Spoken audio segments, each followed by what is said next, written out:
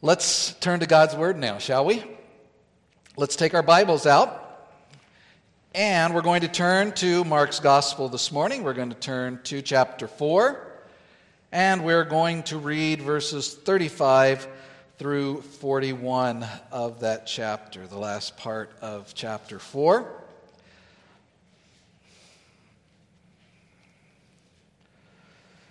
Follow along as I read chapter 4 of Mark, beginning in verse 35.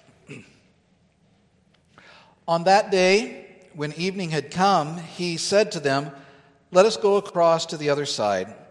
And leaving the crowd, they took him with him in the boat, just as he was, and other boats were with him. And a great windstorm arose, and the waves were breaking into the boat, so that the boat was already filling. But he was in the stern, asleep on the cushion. And they woke him and said to him, "Teacher, do you not care that we are perishing?" And he awoke and rebuked the wind and said to the sea, "Peace, be still." And the wind ceased, and there was a great calm. He said to them, "Why are you so afraid? Have you still no faith?" And they were filled with great fear and said to one another, "Who then is this, that even the wind and the sea obey him?" Let's pray together. Our Father, we thank you for your word this morning. We thank you for what it teaches us. Lord, we recognize that we require the illumination of your Spirit, Father, and so we pray for it, that we might hear, and that we might rejoice in what we hear, that we might learn the lessons that you have for us this morning. In all of this, we ask in Jesus' name, amen. You may be seated.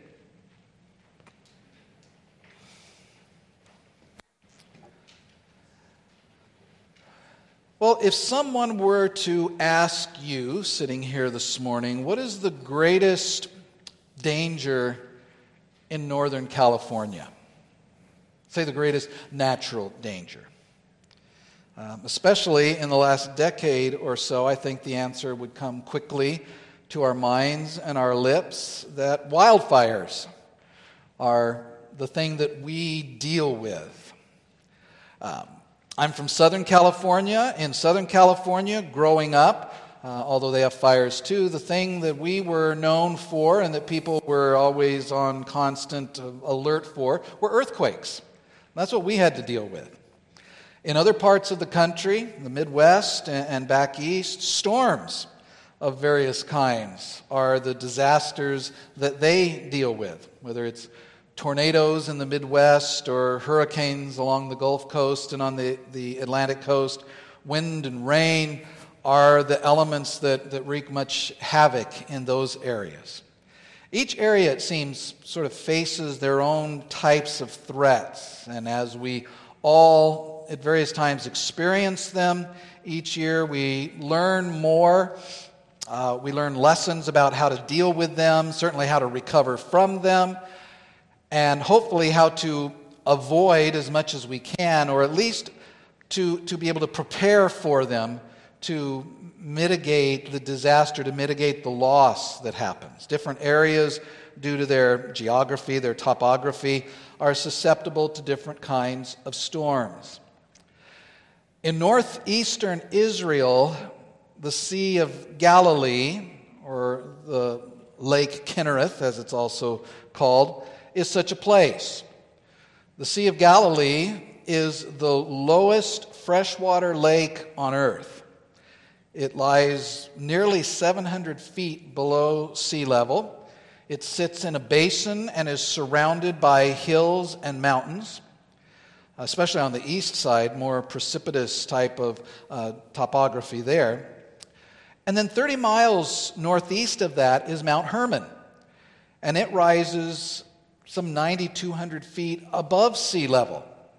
So there's quite a difference. And what happens is that cold air coming down from Mount Hermon meets that warm air rising up off the Sea of Galilee, and it can produce a very dangerous and very sudden storms. It's one of the things that it is known for is the storms that would arise very quickly, very serious storms sometimes. And that's the case in our passage that we read this morning. Mark's record of this particular storm on this particular day and the situation of one particular small boat on this lake in this storm is meant to teach us several lessons. Not really about storms per se, but about the people in the boat, and about one of them in particular, and about situations in your particular life when storms of a different kind come upon you, as they certainly do. Now, of course, what we just read here is, again, one of those more well-known passages from the pages of Scriptures, one of the more notable miracles that Jesus did. And it comes to us as the first of several incidents that Mark records now. We're sort of moving into a new subsection here of Mark's gospel. And it will stretch into chapter 5, in fact, through the end of chapter 5. And in these incidents that Mark records and puts together here for us, we're going to see a demonstration, really another demonstration of Jesus' authority in several areas. Mark has shown us that already. Back in chapter 1, we saw several incidents that Mark recorded that showed Jesus' authority over sickness and over demons, and even, remember, the authority to forgive sins. And now these incidents that we're going to look at will show in an escalating way some of the same things. And he begins here with this account. It's a very dramatic account. It's also a very vivid account in the telling of it. As you read it, as you heard it, perhaps several of the details of this story really give the indication and give the flavor that this record was obtained by an eyewitness to these events, some of the details, some of the way that it's mentioned. And of course, we know that's the case, as Mark's main source, remember, for his gospel was one of the men who were in that boat, in that particular boat, on that particular lake, on this particular day, the Apostle Peter.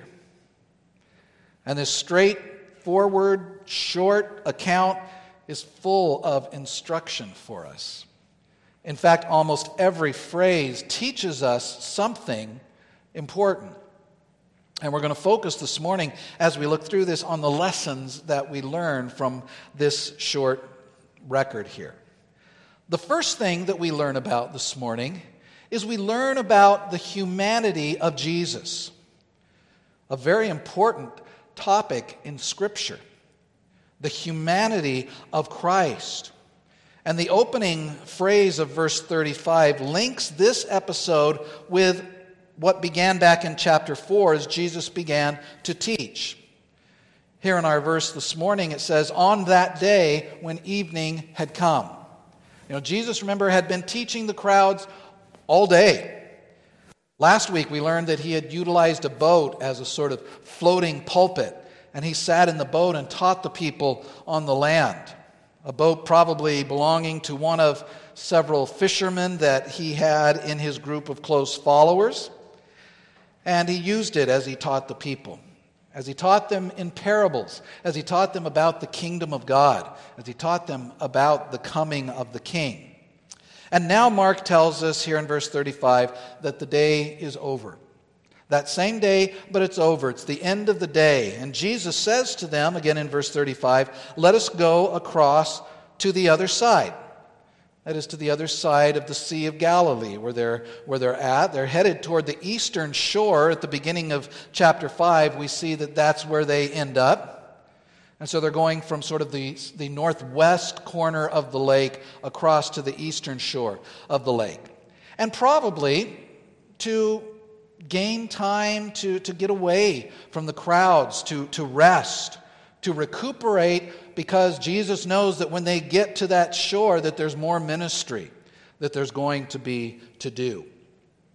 If we look down at verse 38, we read that Jesus goes and he lies down and that he quickly falls asleep there in the boat. That is a reminder to us of the humanity of Jesus. A reminder that the ministry that Jesus has been involved in, and remember this had become a concern to his family as well, but this ministry took a toll on him physically, as it would for anyone. If you look at verse 36, it tells us that the response of the disciples to this request of Jesus to cross to the other side is that they took him with them in the boat. It says, just as he was. That is, without any further preparation, without even stopping, it appears, to eat, taking food of any kind. It's just, let's just get out here and let's rest. We'll rest on the way to the shore, there on the eastern shore. Just want to get gone. If you've ever been doing something, and it's been hard work, perhaps, or it's been busy, and you get to the end of the day, you know how sometimes you just want to get home? You just want to leave. You don't want to wash up. You don't want to grab a bite. You just want to go. And that's kind of what's going on here. Jesus says, let's cross. They take him just as he is. They get in the boat, probably the same one that he was preaching from, and they set out without any further preparation. They begin their journey across the lake. The apostles, at least, anticipating a smooth, uneventful trip. Of course, it ends up as anything but. But Jesus, this fact of him being tired and sleeping, the New Testament is very clear that in the incarnation of our Lord Jesus Christ, that he became very man of very man, while remaining, of course, very God of very God. A human nature, a divine nature, together fully in one person. And the author of Hebrews reminds us that Jesus was a true man. It says that we do not have a high priest who cannot sympathize with our weaknesses. So that was the reason that he became man, is so he could be like us, so that he could save us.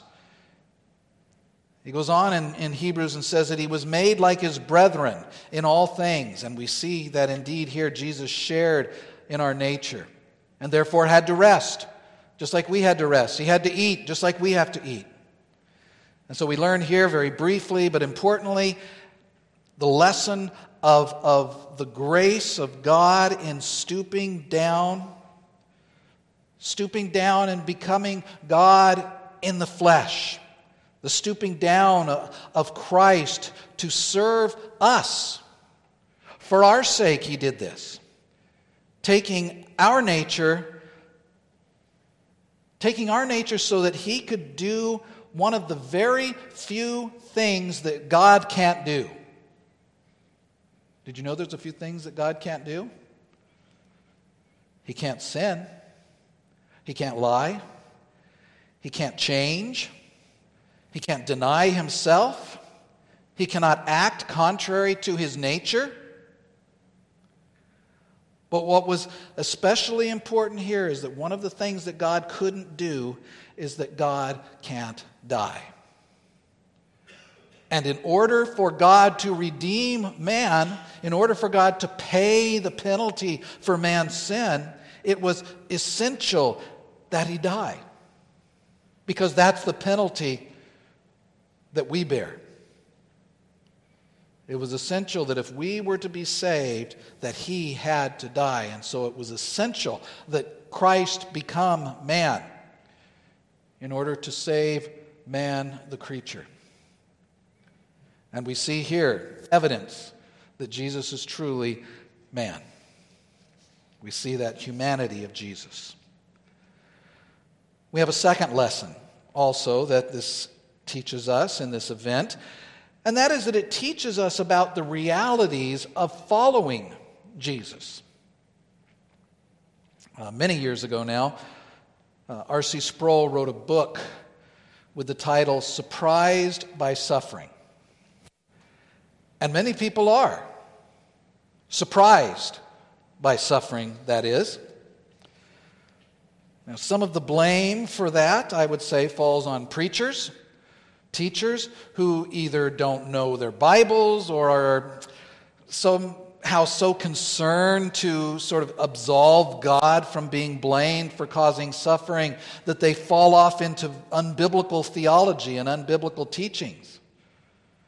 Some of it also, I think, falls on people who just can't accept that God has anything to do with suffering and that God should and or will remove all suffering here and now. If we are just close enough to Christ, if we have enough faith that we won't suffer. That's a lie. That is not what the Bible teaches. Let me tell you this morning, congregation, don't be surprised by suffering. Don't be surprised when you suffer. Don't be surprised when bad things happen to you. Here in this situation, Mark records for us that the disciples were close to Christ. They're following Christ. They're close to Jesus. They're here helping him. They're whisking him away to hopefully a restful boat ride and a respite from the crowds. They were near to him. They were learning from him day by day. And here they get out on the water, again, anticipating a quick and easy boat ride to the eastern shore. They know this lake. But look what verse 37 says. It says, "And a great windstorm arose, and the waves were breaking into the boat, so that the boat was already filling." And I talked for a minute about the storms that crop up on the Sea of Galilee. They do rise up. They would rise up suddenly, but they mostly do so during the day. So much so, and the nights are typically calm, so that most of the fishing that was done on the Sea of Galilee was done at night, because it was it was able to be anticipated to be calm.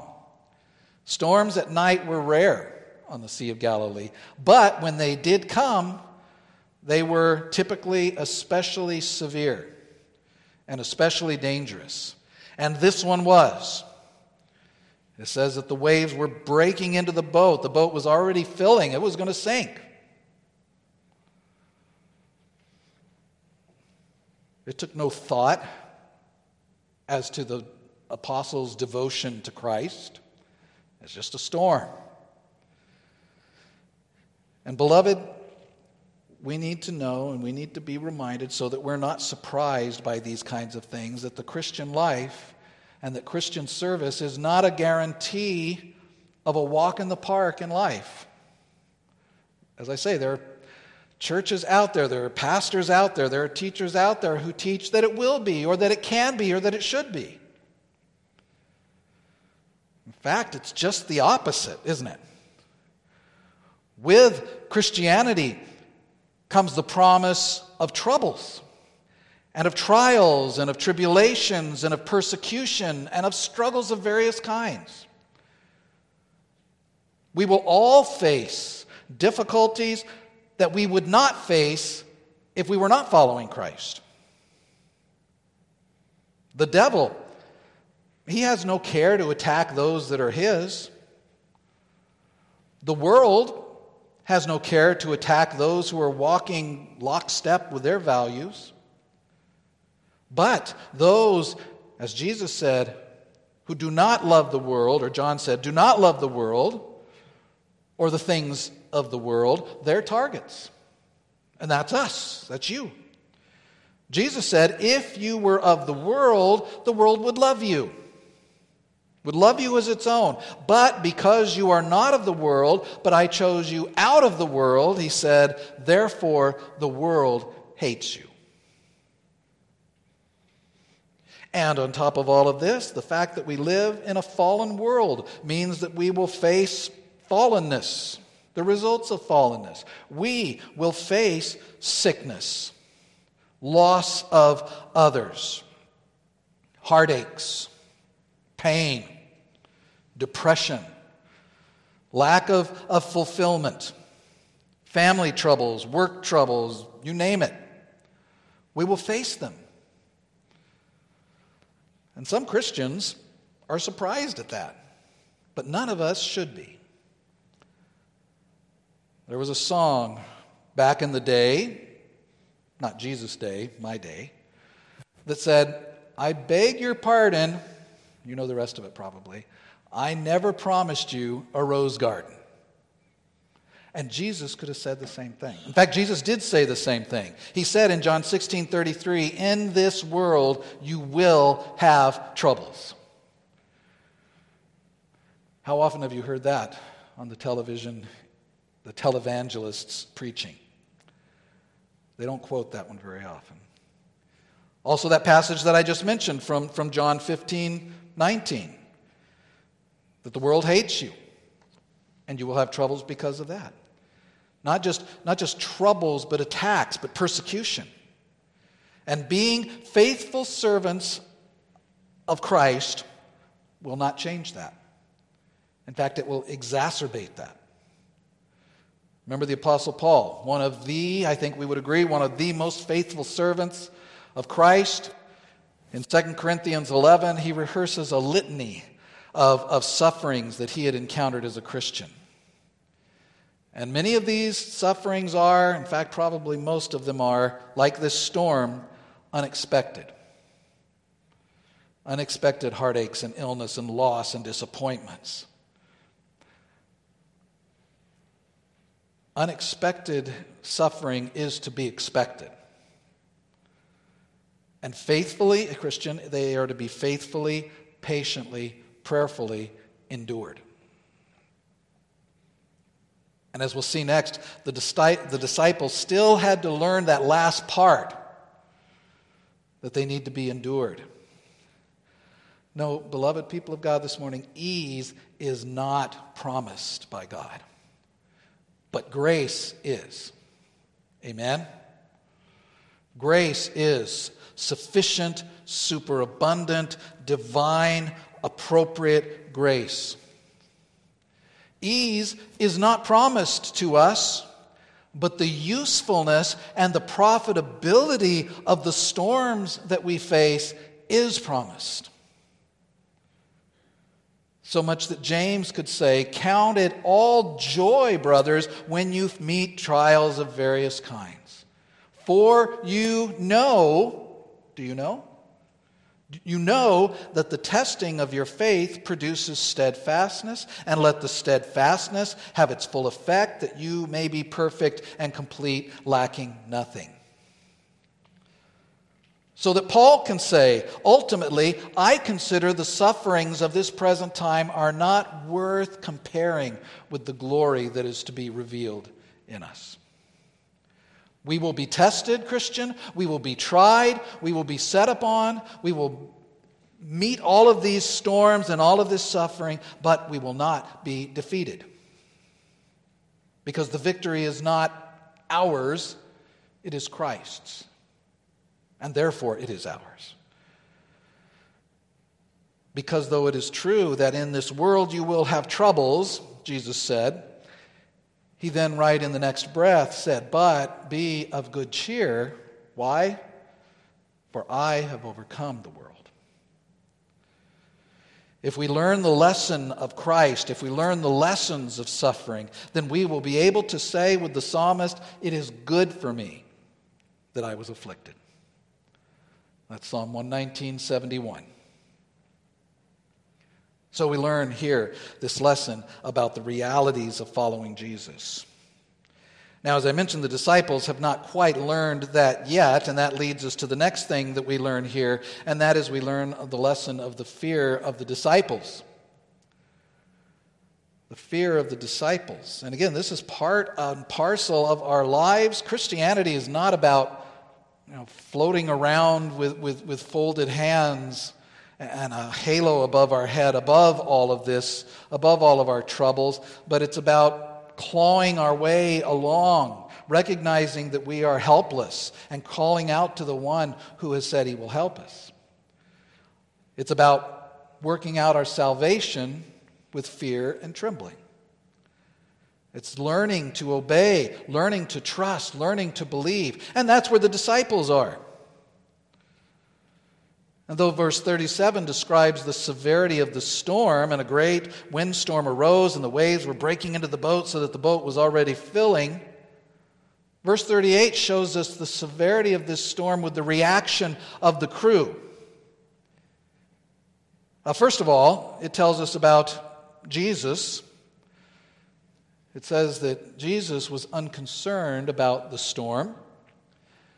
He is, Mark tells us, in the stern of the boat.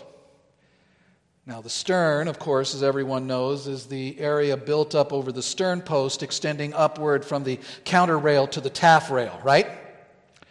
Or as we call it, the back of the boat. And he is, Mark says, asleep on a cushion.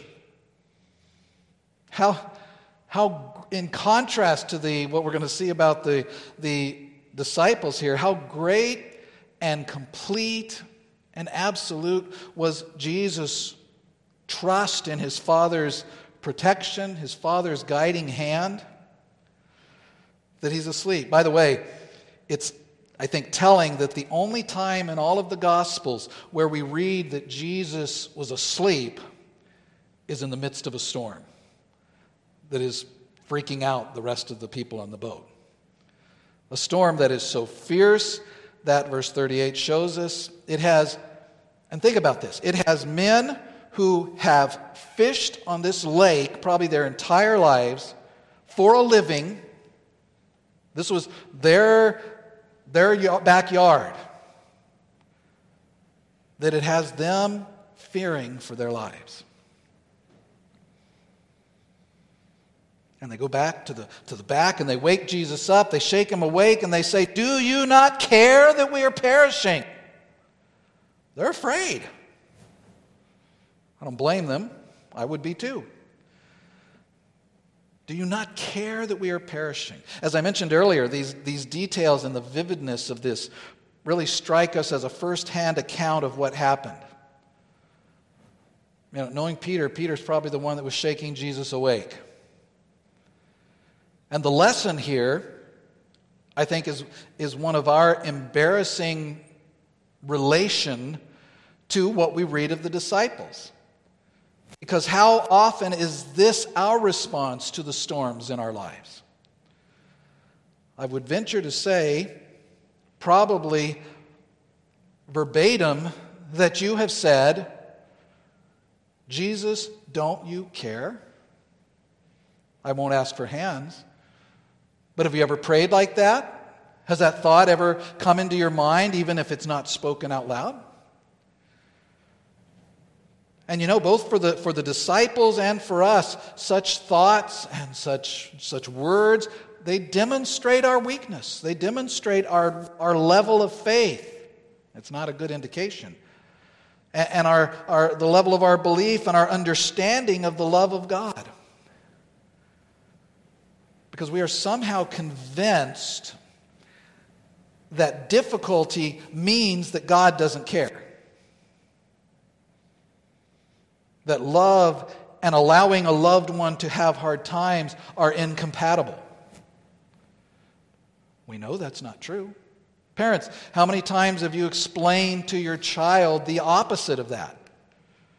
That the reason we're doing this, the reason that we are saying no to this, the reason that we're punishing you for this is what?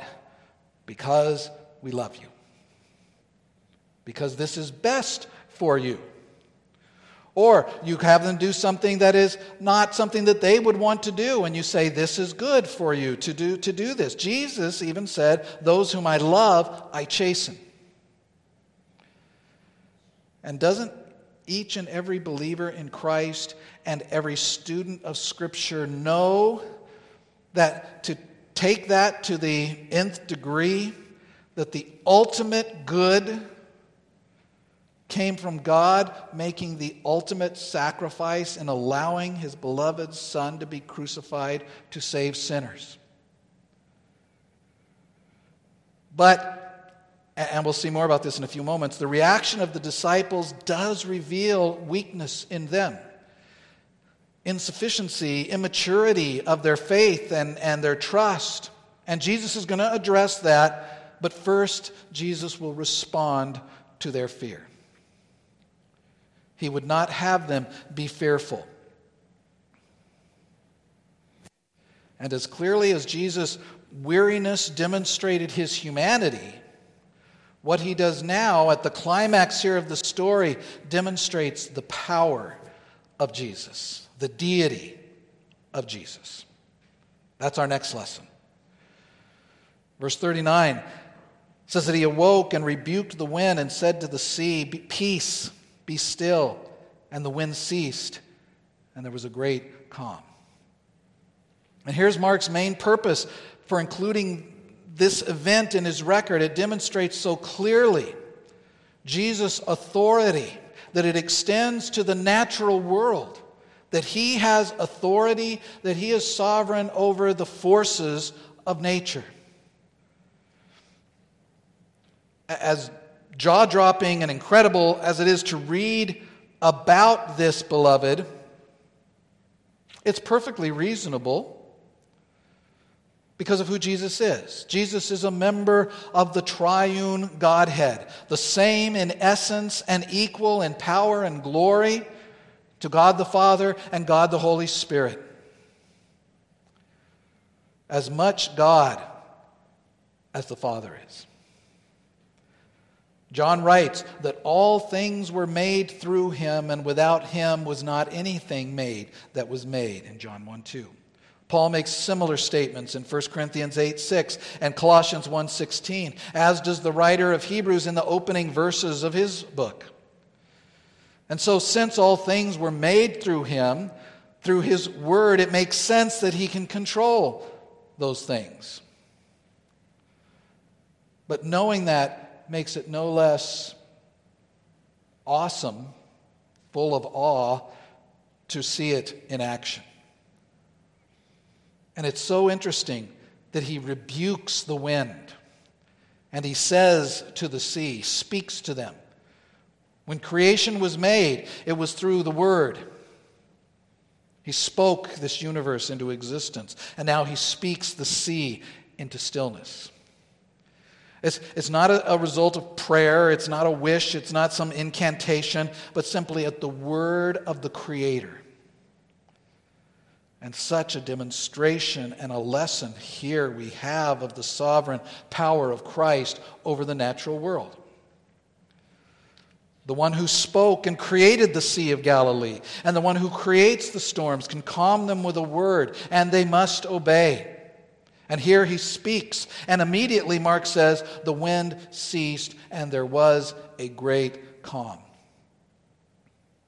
Notice a contrast here. This is just in Mark's presentation. Verse 37 speaks of a great windstorm. Now there is a great calm. And in between the two, there is a great Christ. A powerful Christ. A Christ, this event shows, who can do what only God can do. Just as when Jesus forgave sins back in chapter 1, so when he stills the storm, he is doing God work.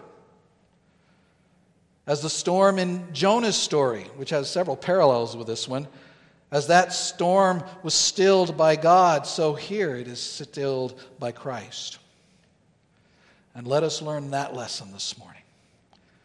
When we find ourselves in the midst of these storms, when we're face to face with loss, when we're up against danger, discouragement, or struggles, sin, whatever we face, know that nothing is beyond the reach and the ability of God, of Christ. Now, I'm not saying, and the Scripture doesn't say, that he will always spare you from these things. We've already talked about that. But his love means that he will always do what is best for you. And his divine power means that he can do whatever he wills to do. And his will is always best. So he will do his will, and his will is always best. That's a hard but essential lesson for us to learn. And Jesus is now going to direct that same lesson to his disciples on the boat. So after he's dealt with the storm with a word, he turns to deal with his doubting disciples. But look at how he does so. Because here we get a lesson about the gentleness of Jesus. Verse 40 says that he said to them, "Why are you so afraid? Have you still no faith?" He deals gently with them. He deals with them as the good shepherd. After being with Christ, after hearing him, it's telling that they would so soon, at the first sign of trouble, let their fear override their faith, which Jesus points out. He says, "Why are you afraid? Haven't you been paying attention? Haven't you seen? Haven't you heard what I've been doing, what I've been saying, what I've been teaching?" He says, "Have you still no faith?" Now, obviously, he's engaging in a bit of hyperbole. They certainly had some faith, but it's still weak. It's still faltering. It's still growing. It's still in need of growth. And while this is the first time he mentions this, the first time Mark mentions it in his record here, it won't be the last. Now, he already hinted at it earlier when Jesus questioned them about their lack of understanding the first parable, back in chapter 4, verse 13. "Do you not understand this parable? How then will you understand all the parables?" But in fact, this lack of their understanding, they're just not seeming to get it, is going to be a continuing theme throughout the rest of Mark's gospel. Jesus' question, "Why are you so afraid? Have you still no faith?" is a great question for us, isn't it? Because he could ask the same question to us, and he does. And it really reveals our likeness to the apostles, in that Jesus' question to them goes for us as well. Why are you so afraid? Do you still have no faith? You may know this, you may not, that looking throughout the Scriptures, the most common command from God in the Scripture is fear not. Don't be afraid. And that's what Jesus asked the disciples. And it's a great condescension, a great mercy of God that he sees our little faith as he sees their little faith, and he takes steps to strengthen it. And beloved, we ought not doubt that Christ can and will do everything that he has promised to do. And he has promised to do amazing things. He has promised to never leave you. He has promised to provide you with a means of escape in every temptation. He has promised to work all things for your good. And he has promised to intercede with the Father on your behalf. Let us learn that lesson today. Finally, we have a lesson about the reaction of the disciples. And here we just want to mention a little more on the growth here of the disciples as they're coming to realize more and more just who this is that they're following. As Jesus takes his demonstration of his authority up a notch here, with his demonstration of his command over wind and waves and storms, that with a word he can still the storm. Thinking about this episode, I can't help but think that Jesus, after speaking to the storm and then speaking to his disciples, turned around, went back to the back of the boat, laid down, and went back to sleep. And it's after that, then, that this discussion among the disciples takes place. As the crowds were amazed at his teaching and his authority earlier in Mark's gospel, and said, "Who is this that he teaches with such authority that the demons even listen to him?" Now his closest disciples ask the same question. Who is this?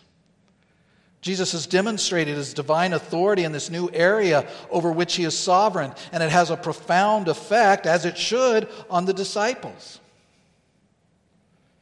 And it's ironic that in this instance, the nearness of Christ is both comforting and terrifying to them. They were filled, verse 41 says, with great fear and said to one another, "Who then is this, that even the wind and the sea obey him?" Who is this? Yes, it's Jesus. Yes, it's Jesus from Nazareth. It's Jesus that has called us and that we've been following and we've been listening to and learning to. But who is this, that even the wind and the sea obey him as they do? The lesson for us is for us to be reminded who we serve, whom we follow, who has given so much for us and who is even now watching over us always. Because with Jesus, it doesn't matter whether he's in the same boat with his disciples as he was here, or whether he's as far as heaven is from earth as he is now.